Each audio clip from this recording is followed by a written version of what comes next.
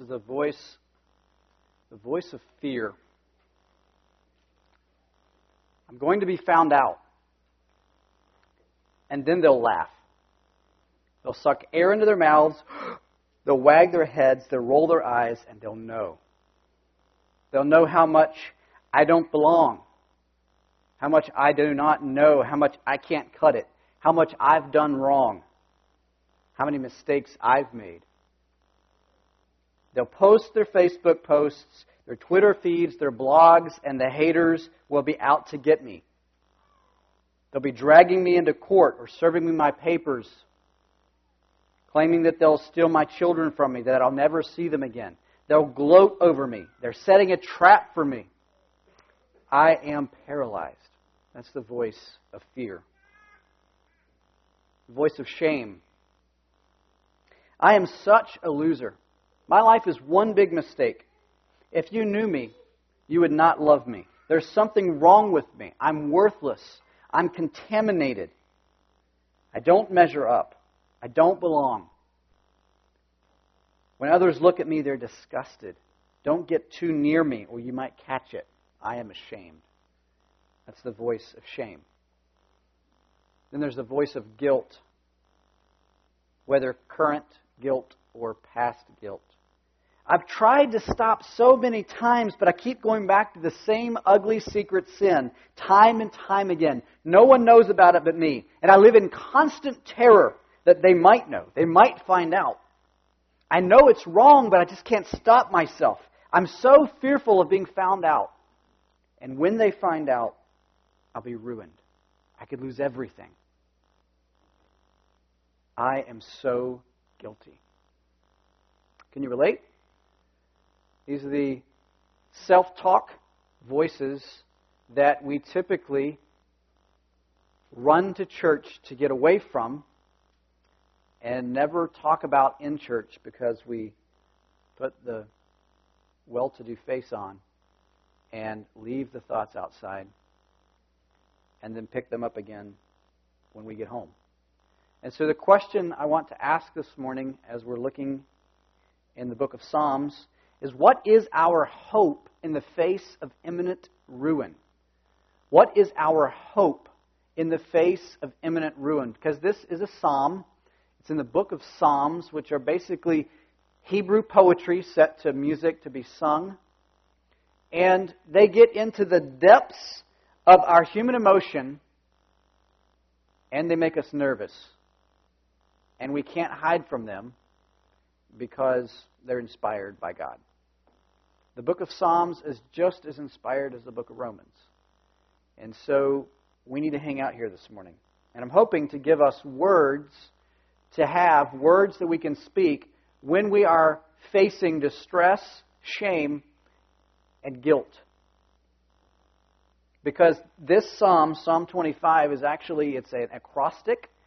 I believe that David, when he wrote it, was intending to write a song or a prayer that will teach us how to pray. Each line starts with a different Hebrew letter of the alphabet. There's one mix-up around letter 17 or 18, but other than that, it's straight from beginning to end. And it's, I believe, intended to be a memory device, a mnemonic device, so that you can recall, how does this go? So that's what we're going to do. We're going to work through this psalm, and as I'm working through this, stop every second or so and say, is this how I pray? Do I pray like this? This is how the Bible prays. This is how God inspired David to write a prayer of guilt. So, what is our hope in the face of imminent ruin? Let's read through it together. And it will be a little bit emotional because we like things to be accurate to God's text and not impose a way of thinking. So he says this, "To you, O Lord, I lift up my soul. In you I trust. Let me not be put to shame. Let not mine enemies exult over me. Indeed, none who wait for you shall be put to shame. They shall be ashamed who are wantonly treacherous. Make me to know your ways. O Lord, teach me your paths. Lead me in your truth and teach me, for you are the God of my salvation. For you I wait all the day long. Remember your mercy, O Lord, for they have been from of old. Remember not the sins of my youth or my transgressions. According to your steadfast love, remember me for the sake of your goodness, O Lord. Good and upright is the Lord. Therefore, He instructs sinners in the way. He leads the humble in what is right and teaches the humble His way. All the paths of the Lord are steadfast love and faithfulness for those who keep His covenant and His testimonies. For your name's sake, O Lord, pardon my guilt, for it is great. Who is the man who fears the Lord? Him will He instruct in the way that he should choose. His soul shall abide in well-being, and his offspring shall inherit the land. The friendship of the Lord is for those who fear Him, and He makes known to them His covenant. My eyes are ever toward the Lord, for He will pluck my feet out of the net. Turn to me! Be gracious to me, for I am lonely and afflicted. The troubles of my heart are enlarged. Bring me out of my distresses. Consider my affliction. Consider my foes, and with what violent hatred they hate me. O guard my soul, deliver me. Let me not be put to shame, for I take refuge in you. May integrity and uprightness preserve me, for I wait for you. Redeem Israel, O God, out of all of his troubles. So Psalm 25 asks the question, what is our hope in the face of imminent ruin? Answer, our only hope in the face of imminent ruin is the limitless, unmerited mercy and wise counsel of our self-existent God. What is our hope in the face of imminent ruin? Answer, our only hope in the face of imminent ruin is the limitless, unmerited mercy and wise counsel of our self-existent God. So let's dig into this. He sets out 3 stanzas, verses 1 through 7, 8 through 15, and 16 through 22. He starts out by screaming out to God, desperately crying out to God for 7 lines of the alphabet. And then he cuts to 3 to 4 lines of the alphabet and teaches the audience truth about God. Then he gets to the center point of the psalm, which I believe is the main point of the whole psalm, and he cries out to God for 1 letter. And then he goes back to 3 or 4 letters of teaching the audience again, 3 or 4 letters of the alphabet. And then he gets to the end, and 7 to 8 stanzas or lines of the alphabet again. He cries out again in desperation to God. So it's God, people, God, people, God. And so that's how we're going to work our way through this as the audience changes. The first 7 verses, to summarize, it's God, you must grant me wisdom and remember your legacy or I am undone. God, you must grant me wisdom and remember your legacy or I am undone. He starts out by fronting God. To you, O Lord, I lift up my soul, O my God, the next letter. In you I trust. God is at the center. God is at the forefront, and He's saying, God, you are my only hope. Do you pray this way? And then he describes what he's up against. Let me not be put to shame. Let not my enemies exult over me. None who wait for you shall be shamed. They shall be ashamed who wantonly treacherous. Those who are out to get me with evil ends. Those who are illegitimate in their claims they bring against me. Those who are illegitimate in the arrows that they are flinging my way. They are wantonly treacherous. God, shame them. Shame, shame, shame, shame, shame. Some of you guys are carrying a lot of shame on your shoulders. Here is how to pray. In David's time, shame was not just an internal thing, which is some people in the West, we only see shame as, I wonder if they're looking at me. It's internal. Where David grew up and the world he was living in, and in some Eastern cultures today, shame is a tidal wave of external ruin that plummets and hits you, and all can see it. And it staggers you. Some people don't need to go to the East to experience that. Some people have that kind of ruin in their lives as well here. But it's this overwhelming, I am undone, and they gloat at my ruin. And he cries out, he says, I don't want this shame. Then he reminds himself, those who trust in you will not be shamed. God, put shame on those who are bringing this against me.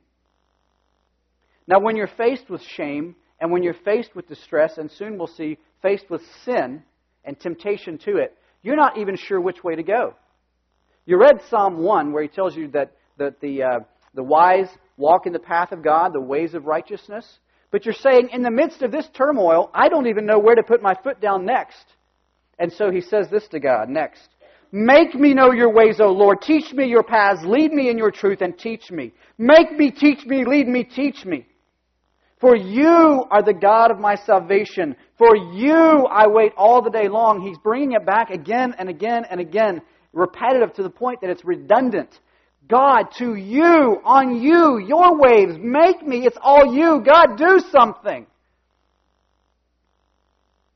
And this, many of you this morning, particularly after Thanksgiving, you're facing this. You're almost jealous at how thankful others are because you're facing this. What do? We pick up Psalm 25. Remember your mercy, O Lord, verse 6, and your steadfast love, for they have been from of old. God, your hesed, covenant faithful, non-reneging, non-divorcing, non-turning your back on me, not stabbing me in the back love. God, your love is eternally faithful. Remember me, Father, in light of your love, in verse 7, not according to my sins of my youth. The breadth and the depth and the width of your love is for eternal ages past, Father. Remember me in light of that love and not in light of my track record. The sins that I committed that I wish I could forget in my youth. According to your hesed love, remember me. For the sake of your goodness, O Lord. He continues to just say this, and it makes no sense. It makes no sense why you could come to God and say, forgive me on account of who you are, God, instead of what I have done. But that's gospel. And it's going to get even deeper once we get to verse 11. But in verses 1 through 7, he's basically said, grant me your wisdom. Remember your legacy or I'm undone. Now, there are a class of people who are, we call directionally challenged, but there is a more serious diagnosis. It's called selective developmental topographical disorientation, SDTD. Selective developmental topographical disorientation. For short, it's geographical dyslexia. Now, when people are struggling with this is no joke. This is actually a condition, okay? I'm killing it that it's not a joke. When people are struggling with this, they have a dyslexia to right and left. It's not that they read things the wrong direction. They just spatially can't tell right from left. And so you step outside of an elevator and you start sweating buckets because you're not sure which direction to go. You go stay in a hotel, you just know you're going to forget what room number you're supposed to return to because the hallways just, they don't make sense. Someone struggling with this, they can get within a mile of their home and get lost because they took a different route than they always take. All right, it's geographical dyslexia. Now, my wife Elizabeth has not been diagnosed with this, but we think that she may struggle. And it doesn't matter, go to a new city. It doesn't matter if you're in the same block. It's just right and left. It can get dangerous. And that's why they created GPSs. is so that no one would ever have to look at a map again. Now, Elizabeth also wears contacts or glasses, and without them, she's almost blind. Now, picture Elizabeth in a dark room, no lights, no glasses, no contacts, no GPS, no map. She is going to be without hope. And without God, this is the picture of us. This is the picture of us in the face of imminent ruin. And our posture before God is, make us know the path of righteousness, because we all have righteousness dyslexia. We're in the face of the heat of temptation, or dealing with our past, dealing with our current or past guilt, dealing with the shame on our shoulders, and we don't even know where to put our foot up next. We don't even know how to get out of bed sometimes. And our plea is, make me know your ways, make me, lead me, teach me, lead me. Father, give me direction, show me that path of righteousness. Because in this moment, I don't even feel like getting out of bed. Your application this morning is pray Psalm 25. Take this psalm home and pray it. God, grant me the wisdom and remember your legacy, or I am undone by shame. When I am the darkening mist of paralyzing shame or awful guilt or internal temptation to sin hits, it is excruciatingly difficult to know where to put your foot next. You're directionless in that moment. So after you have sinned again, pray it.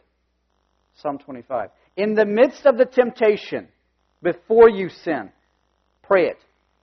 Before you get to the temptation, pray it. We're trying to wind the clock back before you give in and crying out to God for His salvation. When you remember the deed that you've done that has haunted you for a decade, pray it. When you remember the oppression, pray it. Psalm 25. John Calvin said this, the best and most powerful means of resisting temptation is to allow the memory of God's faithfulness to prevail in your mind. It's not white knuckling it. It's gazing on God. Is this the way you pray? Next, he says in verses 8 through 15, God, for the sake of your name, pardon my great sin. God, for the sake of your name, pardon my great sin. We see in 8 through 10, he lists four amazing qualities of God, that He's good, He's upright, He's steadfast, He's faithful. Again, just again and again and again, marking the long-term, eternal goodness of God, that He does not renege on His faithfulness. And then after describing who God is, and that He instructs sinners in the way. God is upright, and He instructs, yes, sinners in the way. He leads the humble. The humble are those who have admitted that they are in need, that they need saving. He leads the humble in what is right and teaches the humble His way, all the paths of the Lord. That's that path again. That's the path we're trying to get to. God, show me, teach me, lead me. It's this path of righteousness, steadfast love, and faithfulness for those who keep His covenant and His testimonies. Notice there has been a transition in the person's life. First, he is the sinner that is getting shown the way. Now, he is the one who is keeping his covenant and his testimonies. That's the grace of God. That there is a progression in this person's life.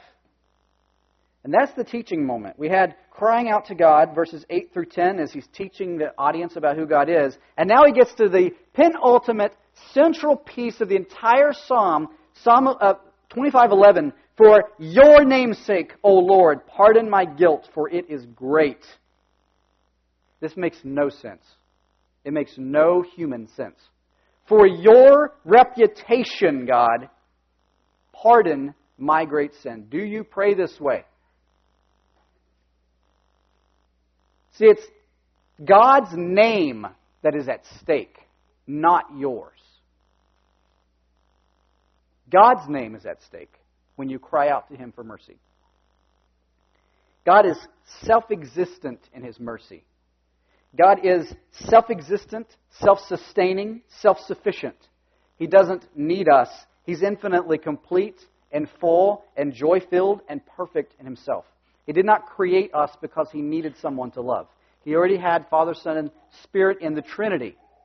He created us that there is potential for His glory to shine more brilliantly as He, in all of His excellence and perfection, pours out love on sinners that do not deserve it.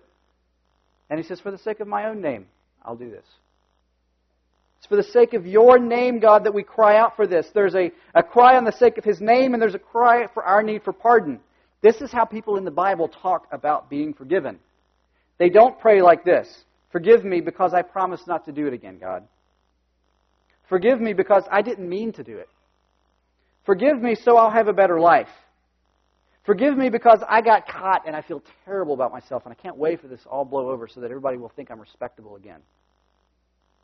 It's, Father, forgive me on account of your name, for my sin is great. 1 John 2:12, we heard this previously in a 1 John sermon. I'm writing to you, little children, because your sins have been forgiven for His name's sake. This is how the Bible talks about forgiveness. This word pardon, it's salah, to forgive, to pardon.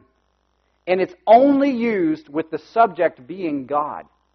No man is ever said in Scripture to salah, forgive. No man or woman can forgive you. You cannot forgive yourself. No matter how many times you try to forgive yourself, that's not where peace is found. Peace is found in, God, forgive me on account of your name, salah, forgive. It's only attributed to God. It's the desperate cry of forgiveness. It's the central point of the psalm. It's the central dream of humanity throughout the pages of Scripture. David is crying out saying, I want this. Jeremiah later in chapter 31, he writes this, Behold, the days are coming, declares the Lord, when I will make a new covenant with the house of Israel and the house of Judah, not like the covenant that I made with their fathers on the day when I took them by the hand to bring them out of the land of Egypt. My covenant that they broke, though I was their husband, declares the Lord. For this is the covenant that I will make with the house of Israel after those days, declares the Lord. I will put my law within them, and I will write it on theirs, for I will salah, forgive their iniquity, and I will remember their sin no more. David says, I want it. Jeremiah says, it's coming someday. Then Daniel, 50 years later, in chapter 9, as he's praying to God, he prays this way, Oh my God, incline your ear and hear. Open your eyes and see our desolations, and the city that is called by your name. For we do not present our pleas before you because of our righteousness, but because of your great mercy. O Lord, hear. O Lord, salah, forgive. O Lord, pay attention and act. Delay not for your own sake, O my God, because your city and your people are called by your name. Do you pray this way? They do. This is how a Christian prays. The Septuagint was a book that Jesus and the disciples and other Jews would have carried around during the New Testament times. It was basically the Hebrew Old Testament translated into Greek. And we know that they carried it because whenever the New Testament quotes the Old Testament, they quote that verbatim.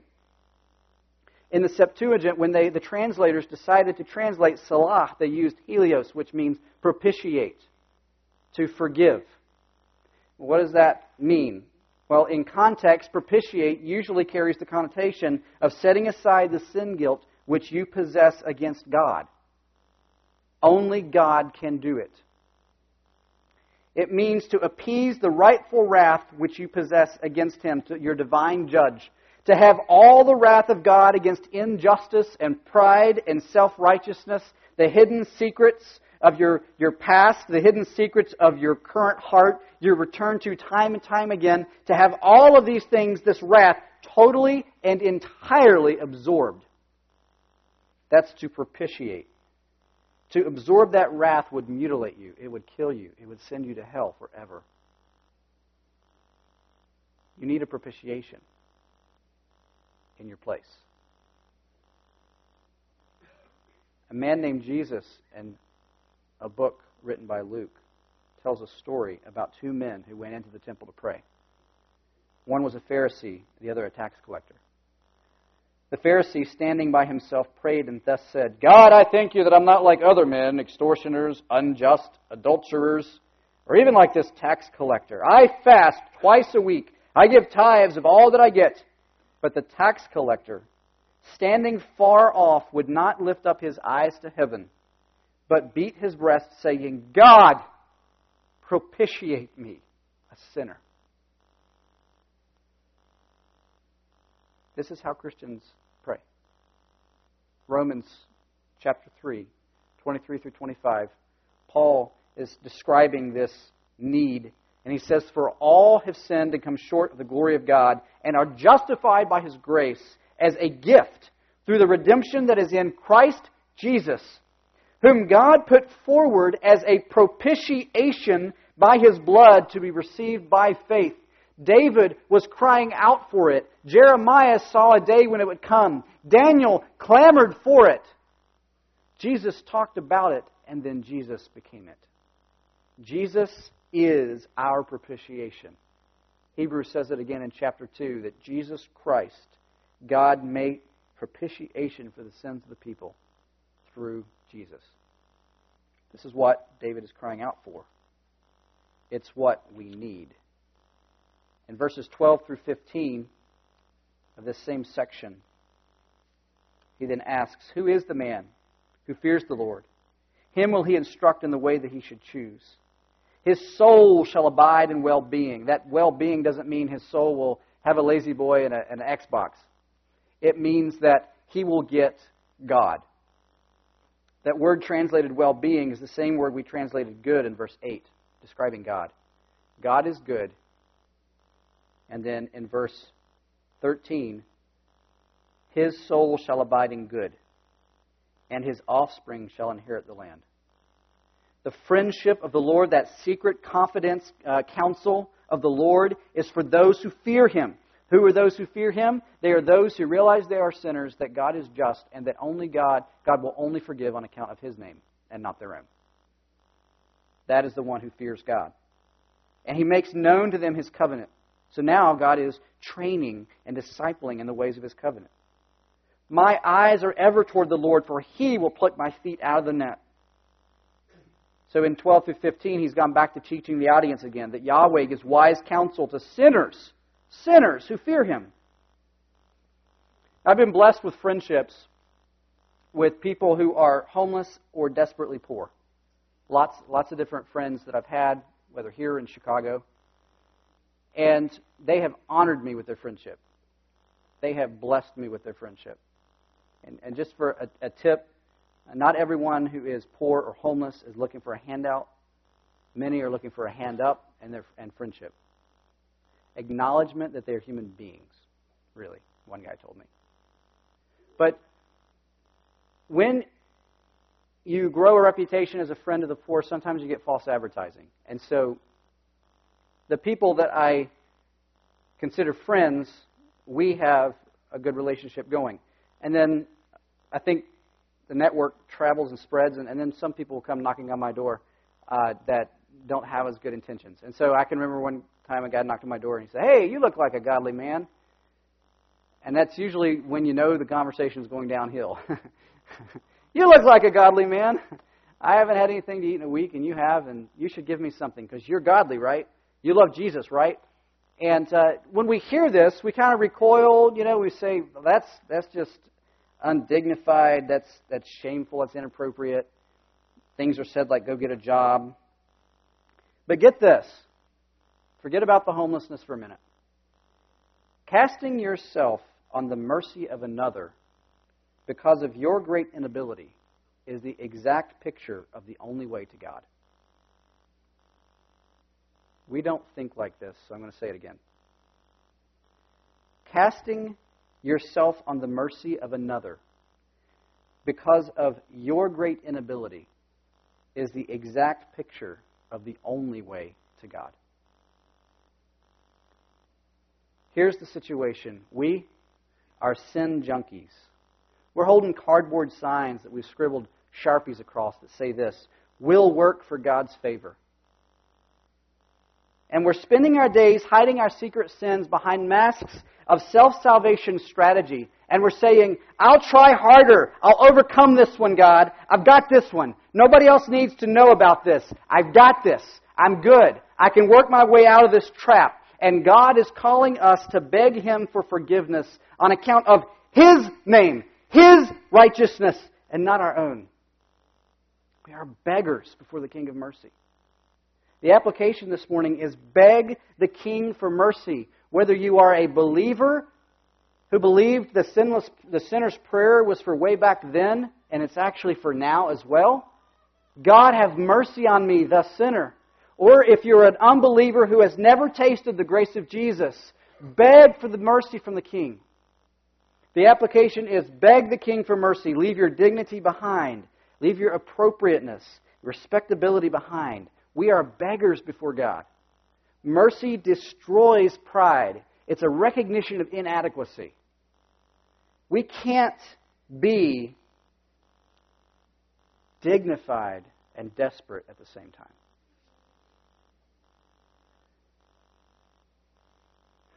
My brother Jerome Gay over at Vision Church has said it this way: the object of my desperation will be the source of my transformation. Whether positive or negative, that which I desperately pursue, whether it is the forgiveness in the hands of God, or it is the habits or the idols that I pursue that pull me down, I will be transformed by whatever I desperately pursue. So beg the King for mercy. Pray for His name's sake. Plead for pardon on God's name's sake, for your name's sake, God, for your own glory, for the glory of your free grace, for the honor of your covenant faithfulness. Beg the King for mercy. Pray for your sin's sake. Plead the greatness of your sin as an argument for mercy. Not, God, forgive me though my sin is small. Not, God, forgive my sin because I've done more good than bad. Not, God, forgive me because you really don't have much reason to be angry with me right now. But, God, forgive me because my sins are great. Beg the King for mercy. It's impossible that any should come to God for mercy and at the same time have no hope for mercy. Because the construct of salvation is bound up in this sure goal: to glorify a self-existent God who acts in mercy on undeserving sinners for the glory of His own name. Beg the King for mercy. God does not save moral men. God does not save religious men. God saves sinners. If you're a religious person, a moral person, at least that's the way you view yourself, and you don't see your sin, you don't see yourself in a position of needing a holy God to save you, He's not going to. Jesus said, the sick need a physician, not those who are self-righteous. That's why Jesus was hanging out with sinners all the time, as He came to those who needed a Savior. So first, God, you must grant me wisdom and remember your legacy or I'm undone. Second, God, for the sake of your name, pardon my great sin. Third, as we close this out in verses 16 through 22, he goes back to desperation to God and he says, God, see me and deliver me from this ruin. Because when you're in the midst of these situations that we described, you feel as if no one sees. No one can see you in your desperation. But this is how he starts it out in verse 16. Turn to me! It's very emphatic. It's as if he's trying to get the gaze of God. Look at me! Be gracious to me! I'm lonely and afflicted. God, don't you see what I'm going through? The troubles of my heart are enlarged. He says, I feel like I'm suffocating, that I'm drowning, that I have these troubles that are widening inside and that I will literally burst from all of this affliction. Bring me out of my distresses. Consider my affliction and my trouble and forgive all my sins. That forgive is nasa. It's not the salah, forgive as in pardon. It's nasa, which means to lift up. So first he said at the very beginning of the psalm, I lift up my soul to you. Now he's saying, God, lift up my sins from off of me. Consider how many are my foes, and with what violent hatred they hate me. So he's saying that he's got internal struggles. They're the troubles of his heart. He's got external troubles, the people who are out to get him. And so he just cries out, guard my soul, deliver me. Let me not be put to shame again. Shame. For I take refuge in you. Again, putting it back on God. It's for the sake of your name. And he ends it in verse 22, which is outside of the acrostic. It's an additional letter added at the very end. And it says, redeem Israel, O God, out of all his troubles.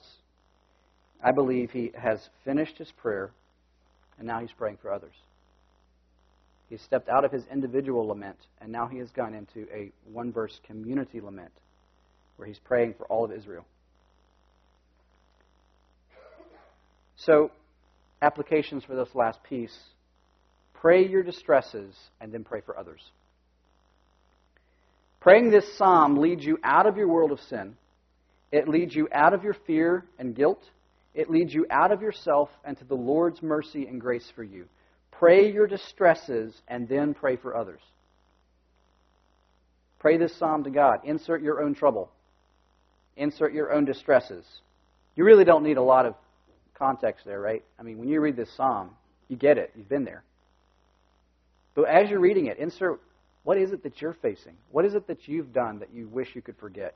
What is it that you're currently fighting against that you wish you could overcome? What is it that people are bringing against you falsely? What is it that is terrorizing you? Pray your distresses and then pray for others. Rehearse who God is. And then let others into your private world. Welcome exposure and accountability. Don't pray Psalm 25 in a closet. As much as, prayer closets are great. But guess what? That's not where we're supposed to do all our praying.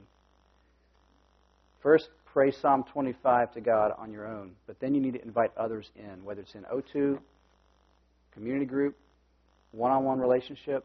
You're not going to overcome the shame and the guilt and the repetitive sin praying all by yourself.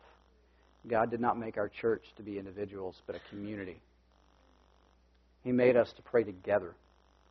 So invite someone up, take the scab off the wound, show it to somebody and say, pour grace on this for me with me. Don't hide it in on yourself.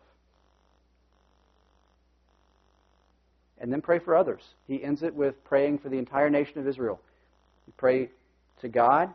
You cry out to Him. You pray like this. You say it this way, that in this honesty and this vulnerability, this lament. You pray, you ask others in. You encourage others in to help you. And then you pray for others and you go towards others. Because ultimately this sin thing is just pulling us tighter and tighter and tighter in on ourselves. It's pulling us out of community. So let's pray now as the music team comes.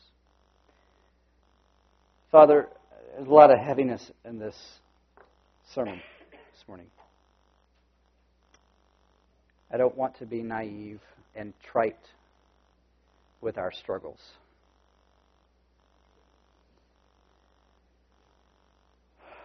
God, please do not allow people to hide. Bless us with the freedom of bringing our junk out. Bless us with the power and the ability to receive each other's junk. To realize that we're not forgiving each other. You are the one doing the forgiving. We're there to listen. Pray with. Take each other hand in hand to the cross. God, give us the ability to hear each other's struggles, the ability to take the masks off and to share, to struggle together, to fight sin. And for goodness sake, God, get us out of ourselves. For your great name, for the sake of your name, pardon us. Rip every ounce of self-salvation out of us, God. Free us up from believing that we can bring something to the table. Forgive us on account of your name. And the name that saved us Jesus Christ.